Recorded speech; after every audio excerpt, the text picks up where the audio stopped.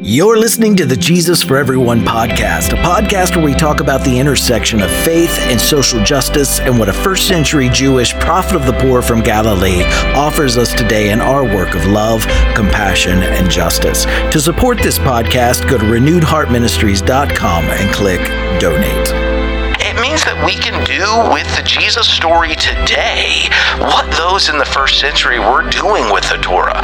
We can learn to interpret the Jesus story in life-giving ways. Welcome, everyone, to this week's episode of the Jesus for Everyone podcast. My name is Herb Montgomery, and this is episode 455. Our title this week is Safe for Everyone Interpretations and Practices, and our reading is from the Gospel of Matthew. This is Matthew 5:13 through 20. You are the salt of the earth, but if the salt loses its saltiness, how can it be made salty again?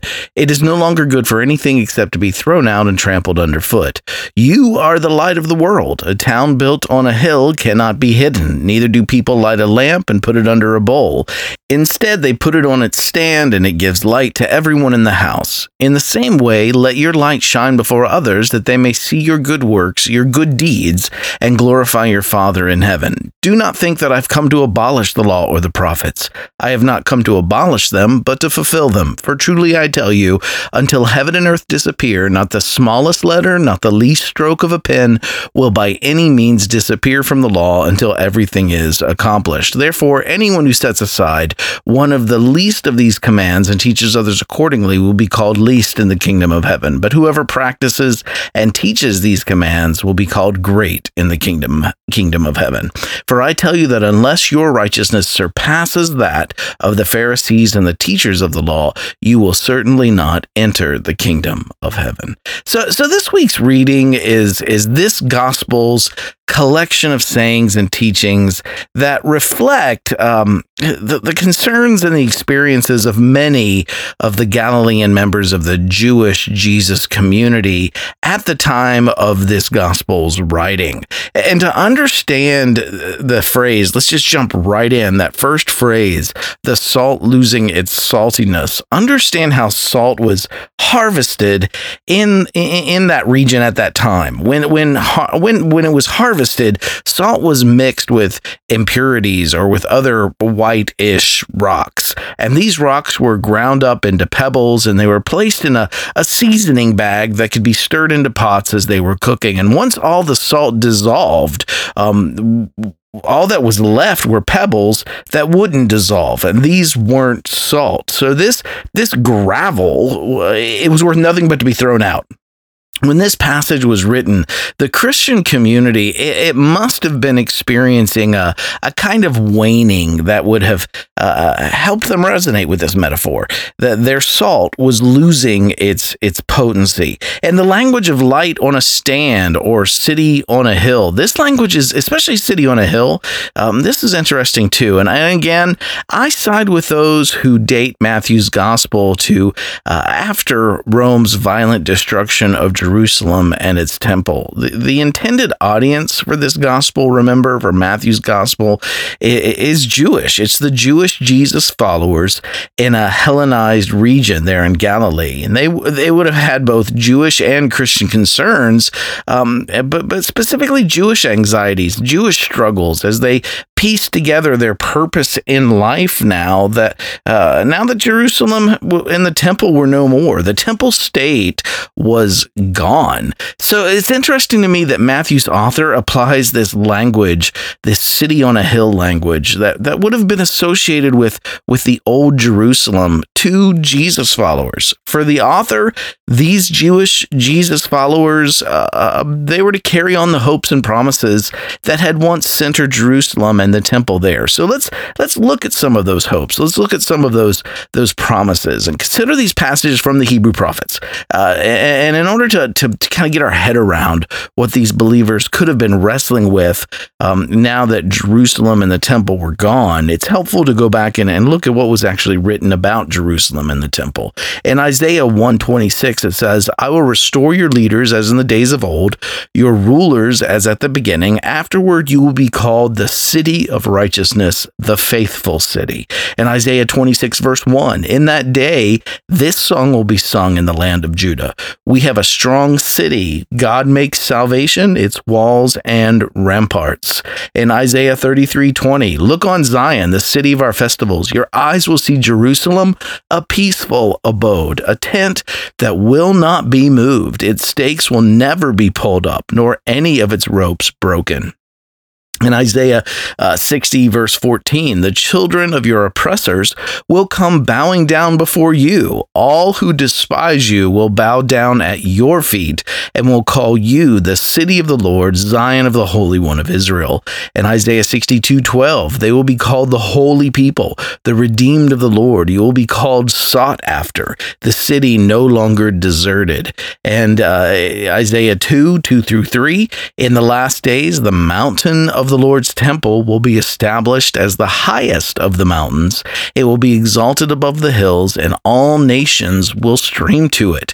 In Isaiah 2:2-3, many people will come and say, come, let us go up to the mountain of the Lord, to the temple of the God of Jacob. He will teach us his ways so that we may walk in his paths. The law will go out from Zion, the word of the Lord from Jerusalem. In Isaiah 56, verse 7, these I will bring to my holy mountain and give them joy in my house of prayer. Their burnt offerings and sacrifices will be accepted on my altar, for my house will be called a house of prayer for all nations. So it's important to note that Matthew's gospel, it's referring to the community of Jewish Jesus followers now as a city on a hill, because this encouragement to them to let their light shine, this would have been relevant to them once again as they're grappling with all of these things that were said about Jerusalem, and now in the wake of the destruction that Rome had brought on that city. But we have to be very careful too. This could very well be the beginnings of the roots of the supersessionism or replacement theology that we now live with today. Supersessionism, remember, is the teaching that the Christian church has replaced the Jewish people as God's chosen covenant people. And two things about this teachings I think should give us pause. First, Christian supersessionism has a long history of harming the Jewish community. And its replacement seeds, the seeds that we're encountering in this week's readings, can be traced all the way down to the atrocities of the 20th century Holocaust in Europe. Supersessionism is still dangerous and harmful today. And second, it's exceptionalist to imagine replacing someone else as God's chosen. This Christian belief, it sits at the heart of American history as well. America is referred to itself as a city on a hill. And this rhetoric is directly from this Christian theology that has its roots in our passage this week. And by all means, we should let the light of love and justice shine. I don't want to discourage that, but not at the expense of someone else. We don't have to demonize others to let our light shine. And that's the harm of exceptionalism. We're all God's children, each of us, and all our beautiful diversity. We bear the image of the sacred divine. And rather than dividing a world where some are chosen and others aren't, history has shown us that it's much more life-giving to see each other as deeply connected members of the same human family. Our salvation, our liberation, our thriving is deeply connected to, and it's even dependent on, others' salvation, liberation, and thriving. If there's any such thing as salvation, none of us are saved till all of us are saved. And I don't believe the author of Matthew intended their words in this week's passage to set in motion any harm. I can see in my mind's eye that their intention was being simply to encourage a community whose temple and city lay in ruins. But making the Christian church the new city on a hill, it has nonetheless done immense harm through the centuries. And today, given that history, again, we can do better. Toward the end of this passage, Jesus speaks of not doing away with the law and the prophets. Jesus is focused on love and justice as the fulfillment of the law. Remember, that was very much akin to Hillel's same interpretation. It would have been deeply meaningful to Matthew's original audience. They would have been familiar with that. The tensions around debates over the perpetuity of the Torah for Jewish Jesus followers, it had already arisen by the time this gospel was written. But this offers us something meaningful today. The Jesus of the Gospels, remember, led a Jewish renewal movement, not a replacement movement. And that Jewish renewal was built on a foundation of interpreting the Torah. Remember, Jesus was Jewish. It was on interpreting Torah through the lens of the Jewish ethics of enemy love and of inclusion and embrace of the outsider and economic justice for the poor and more. This way of interpreting the Torah, it was not antithetical to the Torah. Think of the following passages from the Hebrew scriptures, like in Exodus 23, 4 through 5. If you come across your enemy's ox or donkey wandering off, be sure to return it. If you see the donkey of someone who hates you fallen down under its load, do not leave it there. Be sure you will help them with it. And in Proverbs 25:21, if your enemy is hungry, give him food to eat. If he's thirsty, give him water to drink. In Proverbs 24:17, do not gloat when your enemy falls. When they stumble, do not let your heart rejoice. So again, enemy love, all of that was deeply rooted in the Hebrew ethic, the Jewish ethics that had already been taught. Jesus's way of interpreting the Torah was one among many, and Jesus's way, it contrasted simply with other interpretations that were formal or that emphasized maybe strict ritual observances to practicing as a way of practicing Torah faithfulness in Jesus' own society. There was a lot of competing definitions of what it meant to fulfill the Torah or to practice Torah. And Jesus's way that he subscribed to and that he promoted was that in that way of interpreting the Torah through the lens of the golden rule of treating others the way that you should be treated. But again, it was these interpretations that Jesus's teachings, they contrasted with, according to Matthew, not the Torah itself, but ways that people were interpreting what it means to practice Torah. Jesus's way of defining faithfulness to the Torah, it would have also provided his followers, and this is where it becomes meaningful to them, it would have provided them with a meaningful alternative to the temple ritual now that those temple rituals could no longer be practiced. Love was what it meant to fulfill Torah, not sacrifice and burnt offering. But again, Jesus' teachings, they were not the only teachings offering alternatives. Karen Armstrong, she gives us another example in her book, The Great Transformation, the beginning of our religious traditions. And I'll give you the references to those in this week's eSite. But she writes of this same time period in post-Jerusalem, post-temple, during the first century. In Rabbinic Judaism, the Jewish axial age came of age. The golden rule, compassion, loving kindness were central to this new Judaism. By the time the temple had been destroyed, some of the Pharisees already understood that they did not need a temple to worship God, as this Talmudic story makes clear. It happened that Rabbi Johanan ben Zakkai went out of Jerusalem, and Rabbi Joshua followed him and saw the burnt ruins of the temple, and he said, "Woe is it that the place where the sins of Israel find atonement is laid to waste." And then said Rabbi Johanan, "Grieve not, we have an atonement equal to the temple, the doing of loving deeds. As it is said, I desire love, not sacrifice." So again, this way of interpreting Torah faithfulness through acts of love was deeply Jewish. And what does this mean for us today? Well, it means that we can do with the Jesus story today what those in the first century were doing with the Torah.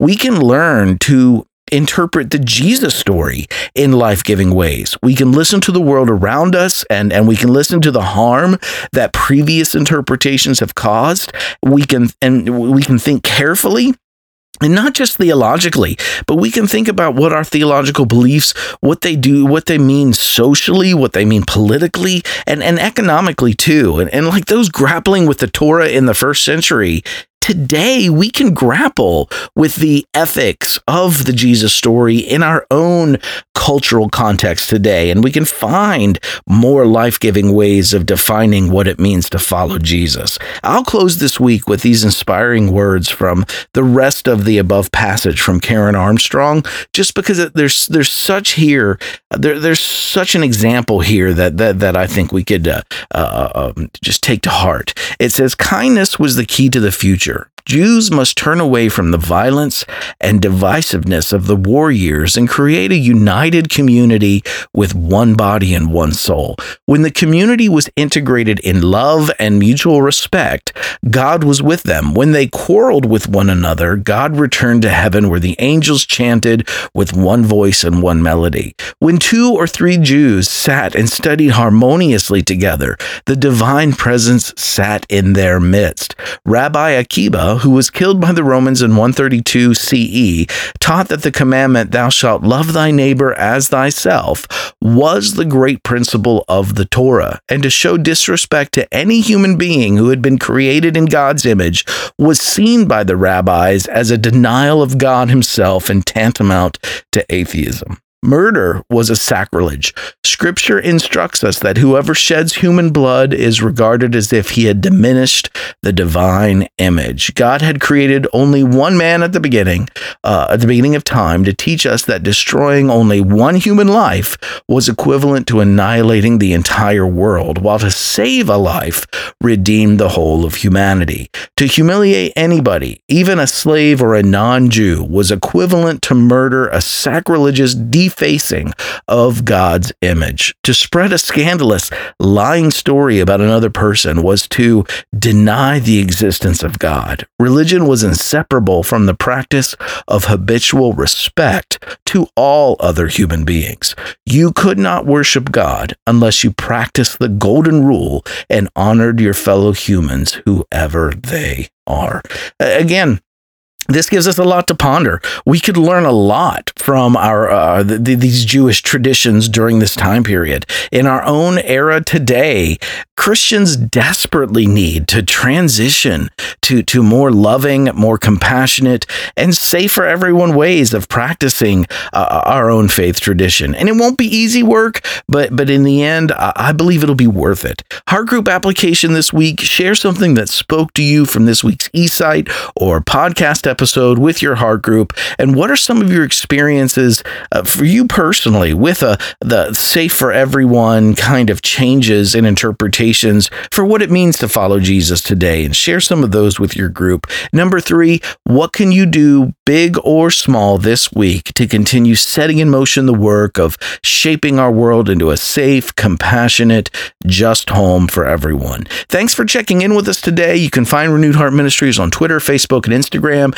If you haven't done so already, please follow us on your chosen social media platforms for our daily posts. And also, if you enjoy listening to the Jesus for Everyone podcast, please like and subscribe to this podcast through whatever podcast platform you listen through, and consider taking some time to give us a review there if you can do that. This helps others find our podcast as well. And if you'd like to reach out to us through email, you can reach us at info@renewedheartministries.com. And remember, my new book, Finding Jesus, A Story of a Fundamentalist Preacher Who Unexpectedly Discovered the Social, Political, and Economic Teachings of the Gospels, is now available at renewedheartministries.com. Right where you are, remember, keep living in love, choosing compassion, taking action, and working toward justice. I love each one of you dearly. I'll see you next week.